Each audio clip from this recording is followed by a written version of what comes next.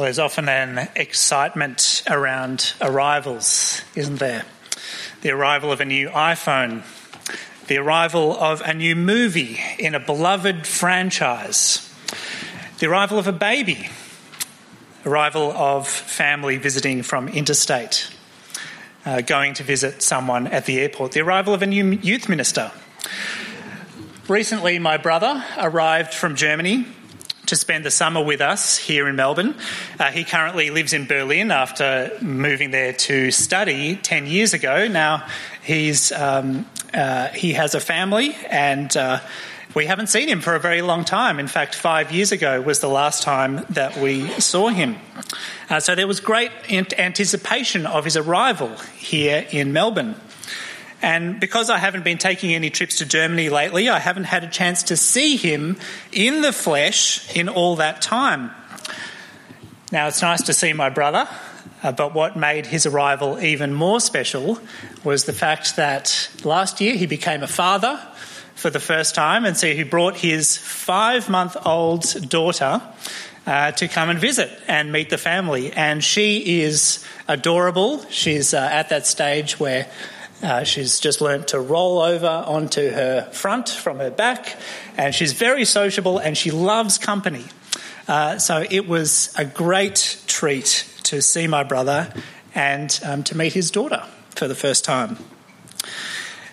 Speaking of family, back in January 2010, so 13 years ago, I was visiting my cousins in Adelaide, and we all decided to go and see the new Avatar film by director James Cameron. And if you haven't seen it, it's the story of human civilization travelling to another planet and displacing the indigenous population by mining those sacred sites and displacing the population. But eventually they retaliate and drive away the humans from their planet.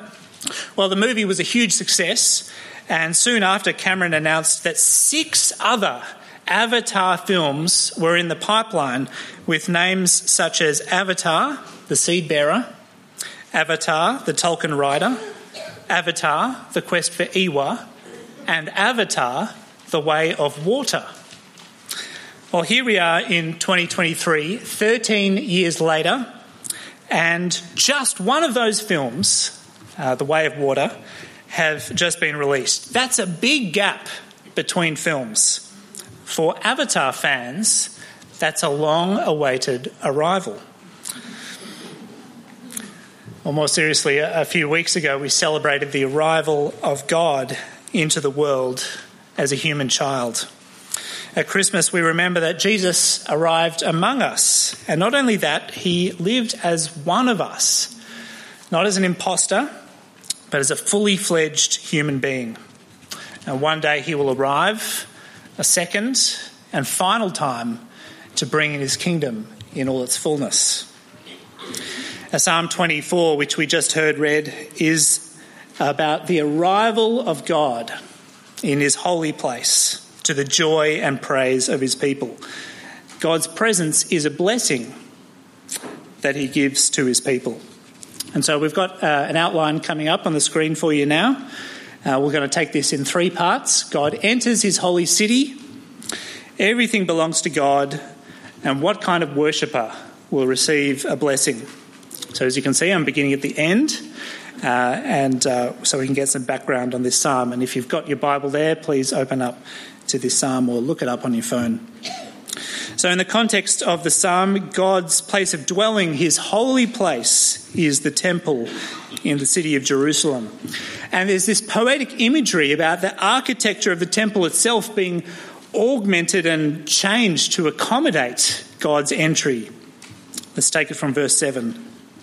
Lift up your heads, you gates.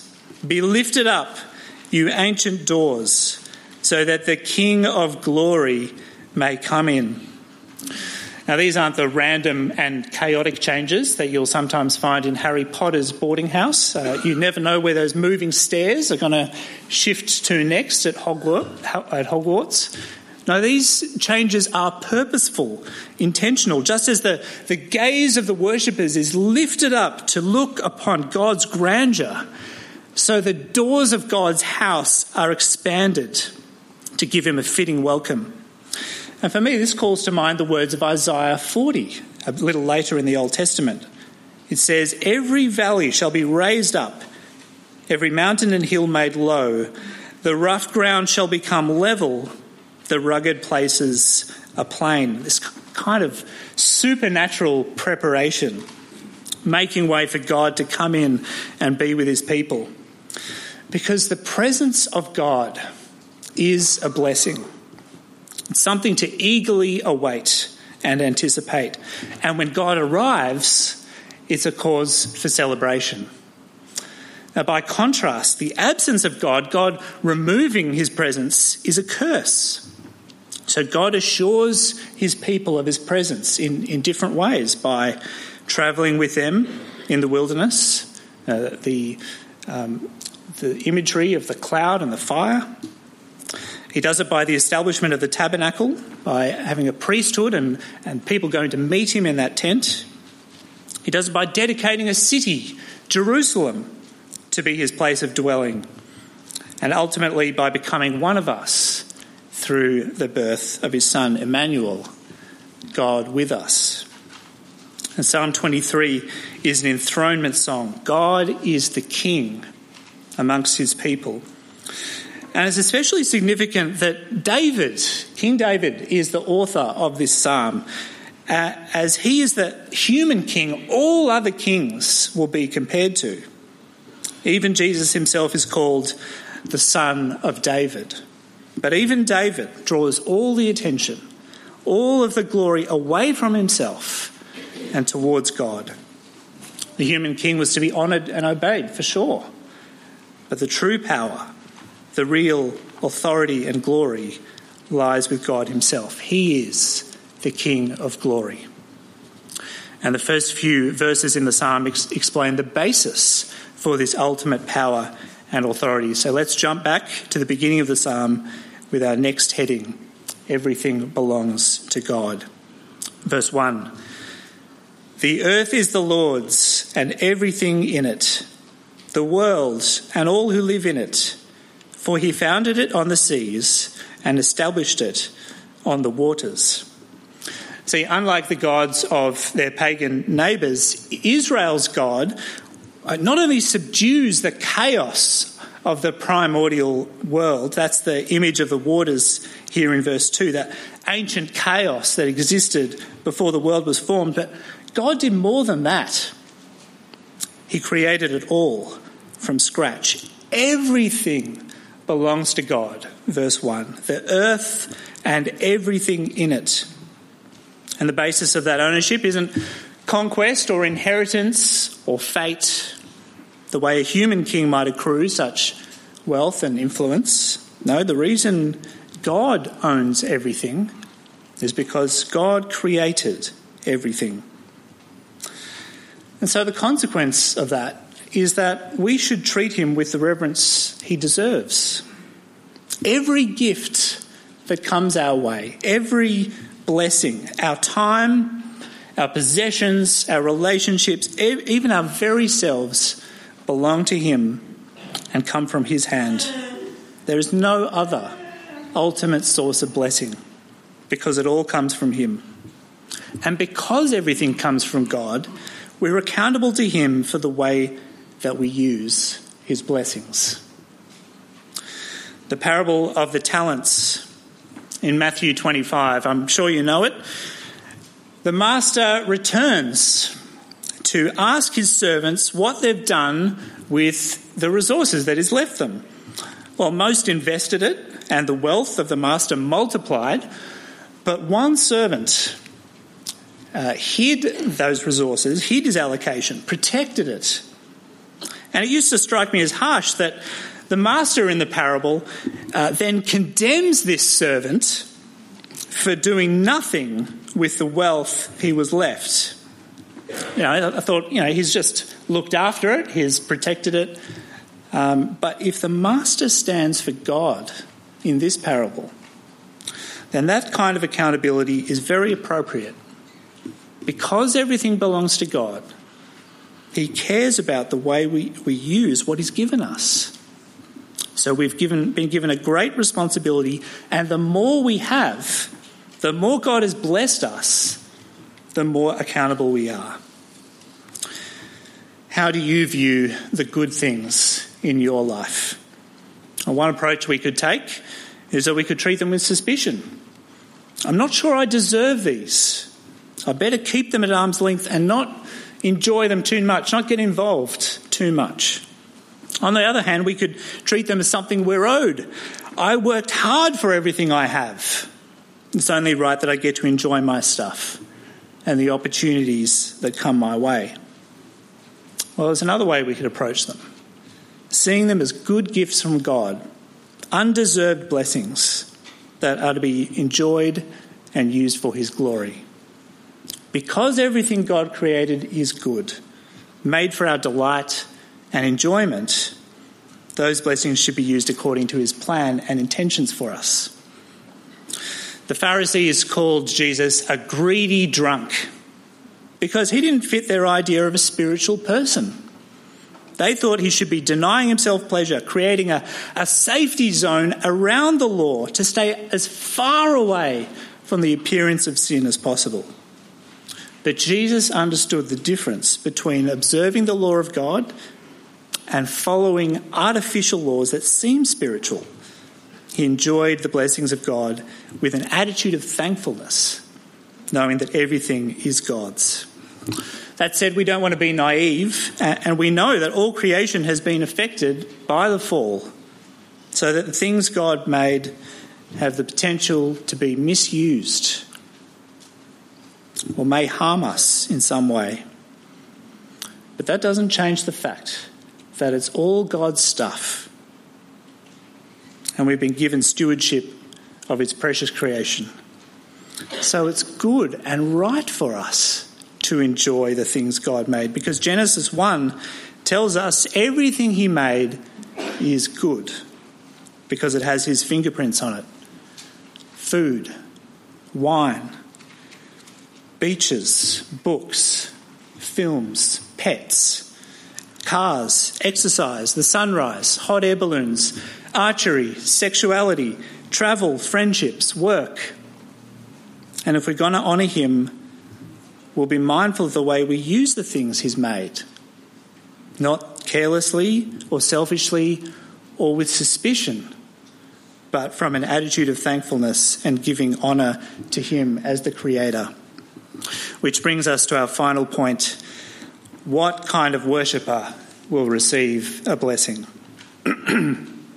Because God is our maker and he created us, he cares about the way that we live our lives. He wants us to approach him in purity, not in falsehood and compromise. Verse 3. Who may ascend the mountain of the Lord? Who may stand in his holy place? The one who has clean hands and a pure heart, who does not trust in an idol or swear by a false god. See, this is the picture of the faithful, true worshipper of God, not just someone who does and says the right things for appearances, but whose inner self is oriented towards God. The faithful, godly person has true integrity of life. Their whole heart, mind, soul, and strength is directed towards pleasing God and living in thankful obedience to him. When we think of religion in general, or Christianity in particular, it's easy for us to just think of the laws and the rules. Do this, don't do this. After all, probably the most famous part of the Old Testament is the 10 Commandments. But being a follower of God is much, much more than that. It's having an inner attitude that trusts him and loves him, and the righteous way of life that flows out of that. So this is reflected in the phrase in verse 4, clean hands, that outward behaviour of a person, the things they say and do, and a pure heart, the thoughts and motives they bring to everything they say and do. And the most insidious form of compromise now gets a mention: idolatry. Placing something other than God at the centre of your life. Trusting, loving, desiring someone or something over and above the God who has a rightful claim on your life. Serving a created thing rather than the Creator. Seeking and desiring the blessing more than the one who blesses. And this can come in many forms, like the love of pleasure. You constantly seek varied and new experiences. It can look like the love of security. You need your finances and income taken care of before you can feel okay. It can look like addiction to relationships, placing our love life or family or friends over our love for God, which then compromises our walk with God. Another translation of verse 4 prohibits swearing falsely. So the NRSV puts it like this: the ones who may enter God's presence are they who do not swear falsely. We should rather speak the truth and have integrity in all situations, even if telling the truth causes you to be disadvantaged in some way. Isn't that normally precisely when we discard the truth, when it would put us at a disadvantage? We should be people who would rather lose, miss out, get in last, rather than lie or twist the truth. So we have a challenge here, but also reassurance, because verse 5 says that in the bigger picture, integrity of life will be rewarded. They will receive blessing from the Lord and vindication from God their Saviour. Because in the end, living in line with God's plans for us will result in our good rather than our disadvantage. God will ultimately bless us. We won't be left behind. He is our maker, and he has promised that those who seek his kingdom, those who seek after the King of glory and do this with integrity, will not lose their reward. And what are those blessings that are mentioned there exactly? Well, in this age, before Jesus returns, our blessings are reconciliation with God, forgiveness of sins, the presence and joy of the Spirit. And in the age to come, it will be life forever, abundant life and provision and peace in his eternal kingdom. Now, I should make a distinction here. We began by talking about the blessings of creation, the good things in life that God gives to everyone, regardless of their stance with him. But right now we're particularly thinking about the promised blessings of God that he gives to his people.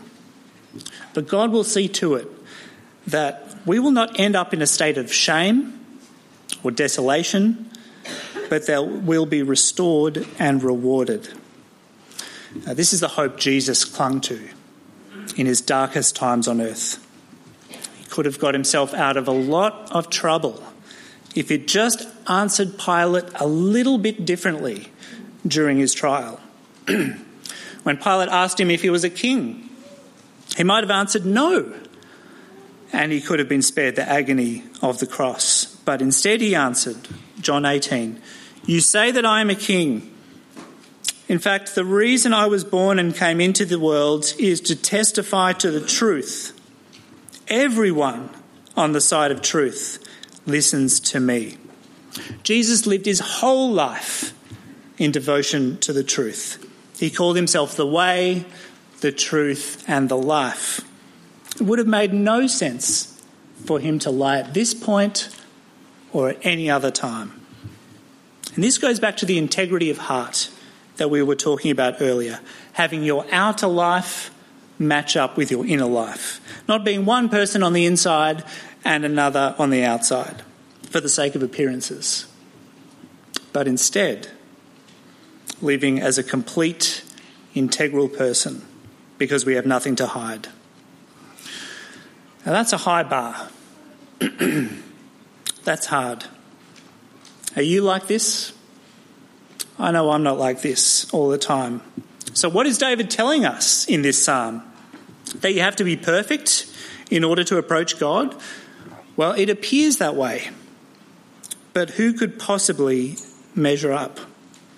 Now, one way we could try and resolve this is to say, well, it's okay if I sin sometimes, if I lapse and tell a lie because I wish to protect myself from time to time.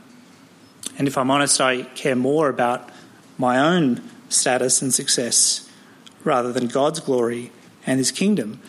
But on the whole, I'm an honest person. I'm trustworthy. Well, that's a bit like eating a big bowl of pasta and saying, well, I've got some pasta sauce on my shirt, but look, some parts aren't dirty. Well, you're not fooling anyone. We know you've got sauce on your shirt. So what's the solution? Well, as we know, Jesus lived the perfect life of the true worshipper of God. His whole life was an unblemished, consistent walk with his Father. He had true integrity. His outer life matched his inner life, and there was no idol he served, no god of status or security or wealth that he harboured, which affected his devotion to God. Every statement, every word that he spoke was truthful. It was a true reflection of reality and of his inner thoughts and convictions. And we're called to a life like that, but we fail. We've got sauce down our shirts. So Jesus stands in for us, and he lives that life on our behalf. Because Psalm 24 is really a psalm about Jesus. It's him and his long-awaited arrival which changes everything. This is an arrival much greater than the Avatar sequel or the arrival of a close relative. With the arrival of Jesus, God enters the world as a human being, in a human body. He does this as the one who created everything and to whom everything belongs. By becoming one of us, Jesus radically affirms that what he has made is indeed good, and he embodies inwardly and outwardly perfect worship. Jesus is the perfect worshipper of God, who is eligible to stand in God's presence, who went through great trials in obedience to God, but ultimately received vindication and blessing from God. And he is now in the place of glory, in God's throne room, at his right side, interceding for us, representing us. If you are in Jesus, if you belong to him, you're united to him by faith, then you can take up the words of this psalm as your own because of the perfect worship of our King Jesus. And in response to his goodness and mercy, we worship God in imitation of his Son. That's what discipleship means, following in Jesus' footsteps as we seek to live the pattern of life he laid out for us. Because when we live according to that pattern, in the end, God will bless us. He knows our trials and he will reward our faithfulness. And when we stumble, and we will, we can return to God, seeking his forgiveness and restoration, and come into his presence in prayer because Jesus has gone before us. Let's pray now. Our Heavenly Father, we thank you for all your blessings in this world, for every gift that comes from your hand. And we pray that we would give you thanks and honour you in the way that we use them. And Father, we especially thank you for all your blessings in Jesus. And we ask that we would cling to his perfect worship, that he was able to come into your glorious presence, and that with him we stand with you and are able to approach you and call you Father. And we pray this in his wonderful name. Amen.